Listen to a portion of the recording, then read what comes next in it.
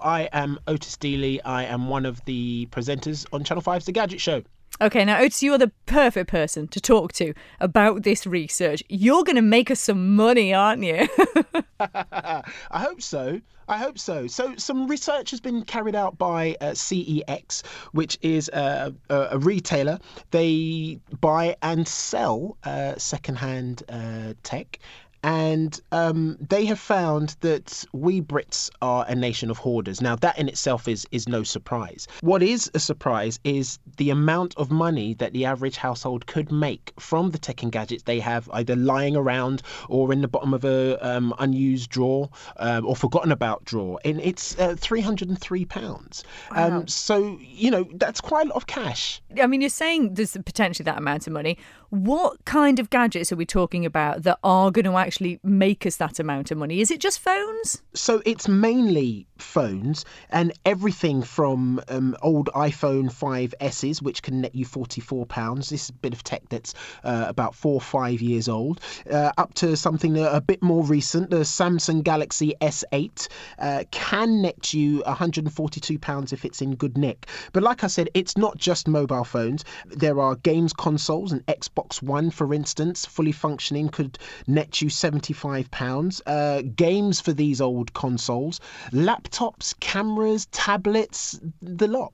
I find this interesting because you would think that, and actually what you're saying almost confirms this, the fact that we are putting all these things in a drawer and just leaving them. I would think that nowadays people are so keen on just getting the latest thing that there might not be as much of a kind of resale value for the older stuff. It's a case where, the world is still quite a big place. And so even though we here are obsessed with getting our hands on the latest bit of tech, as you've put it, there are territories around the world where the latest bit of tech or the most affordable bit of tech is that which we were enthusing over 3-4 years ago. So there is a huge market for reselling, and CEX are kind of taking the hard work out of it for you. You don't have to register online and wait for a package to arrive and put your devices in that package and find a post office and get it sent that way. You can throw all of these bits of tech into a bag, take a trip down to your high street, find a CEX store, have a nice conversation with one of the guys or girls behind the counter, and see how much you can get for your old bits of kit.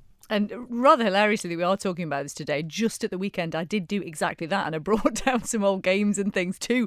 In fact, CEX, good promo. Hey! And yeah, I did. And I got one of them. So it was a Mario game. Did net me a decent amount of money because it was fairly recent, and the others weren't worth a whole lot. But do you know what? It's more about, I suppose, sort of getting a bunch of stuff together, isn't it? And then it all adds up. So if you can find a whole bunch of things and bring them down, then there might be that one little kind of nugget in there that's going to make you a decent wad of cash. Even if it's a bit of tech or an old phone or something that you don't think is that valuable, you may be surprised. And of course, there's the added bonus: if you are taking a whole raft of tech along, you're freeing up some space at home. You're getting outdoors. You're getting a little bit of exercise. It's good for everybody. Now, you mentioned at the top, depending on what kind of condition they're in, I'm guessing condition is important. Yes, it is. I mean, if you have used and abused this bit of tech to within an inch of its life and it's covered in scratches and cracks and doesn't work properly, then don't expect to get as much money for that. If you've looked after your bit of kit, then you can expect optimum prices for it. I have to ask, how good are you at looking after your kit then, and your gadgets? Do you know what? Honestly, up until about 2-3 weeks ago, I was really, really good. And then I trapped a phone in a car door. I was wearing a long jacket and I hadn't pulled the jacket properly. So I shattered the glass on a phone that way. And then about a month later, dropped my replacement phone on the floor of the swimming pool changing rooms and shattered the screen there. Not doing too well. Just earlier this week, I dropped my phone again, but this time it had a case.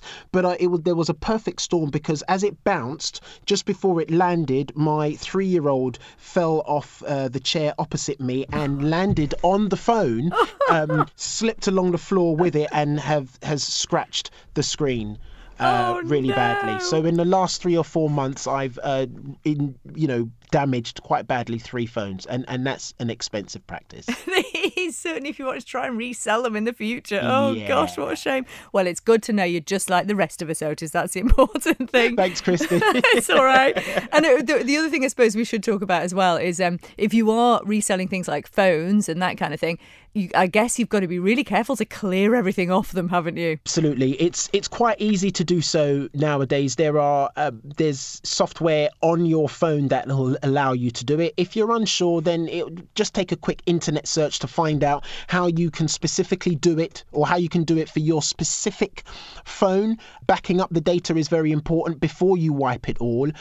You can go to factory reset, and that basically puts the phone back to exactly how it was just before you bought it. No data on it, or anything like that. It is very important that you do wipe the phone before you hand it over. Absolutely. And before we get the details about where you can find out more about this, I've got to ask you, because you've been presenting the Gadget Show for some years now. So is there a particular gadget that's really stuck in your mind, that's really wowed you over the years? Modes of transport. So I've been in cars that are incredibly silent. I drove one of the first Teslas around 8-9 years ago. It's remarkable to see how far they've come since. I'm off to the Ukraine next week to drive an all-terrain vehicle that I've looked at online, and this thing looks like it can drive up mountains. So I'm looking forward to getting behind the wheel of that as well. Oh, sounds like such fun. Well, listen, it's been lovely to talk to you this morning. Just let us know where we can go to find out more information about making some cash from our gadgets. It's CEX's own website, which is webuy, WEBUY.com. Thanks very much for your time this morning. Thank you, Christy. Cheers, Been a pleasure. take care. Bye.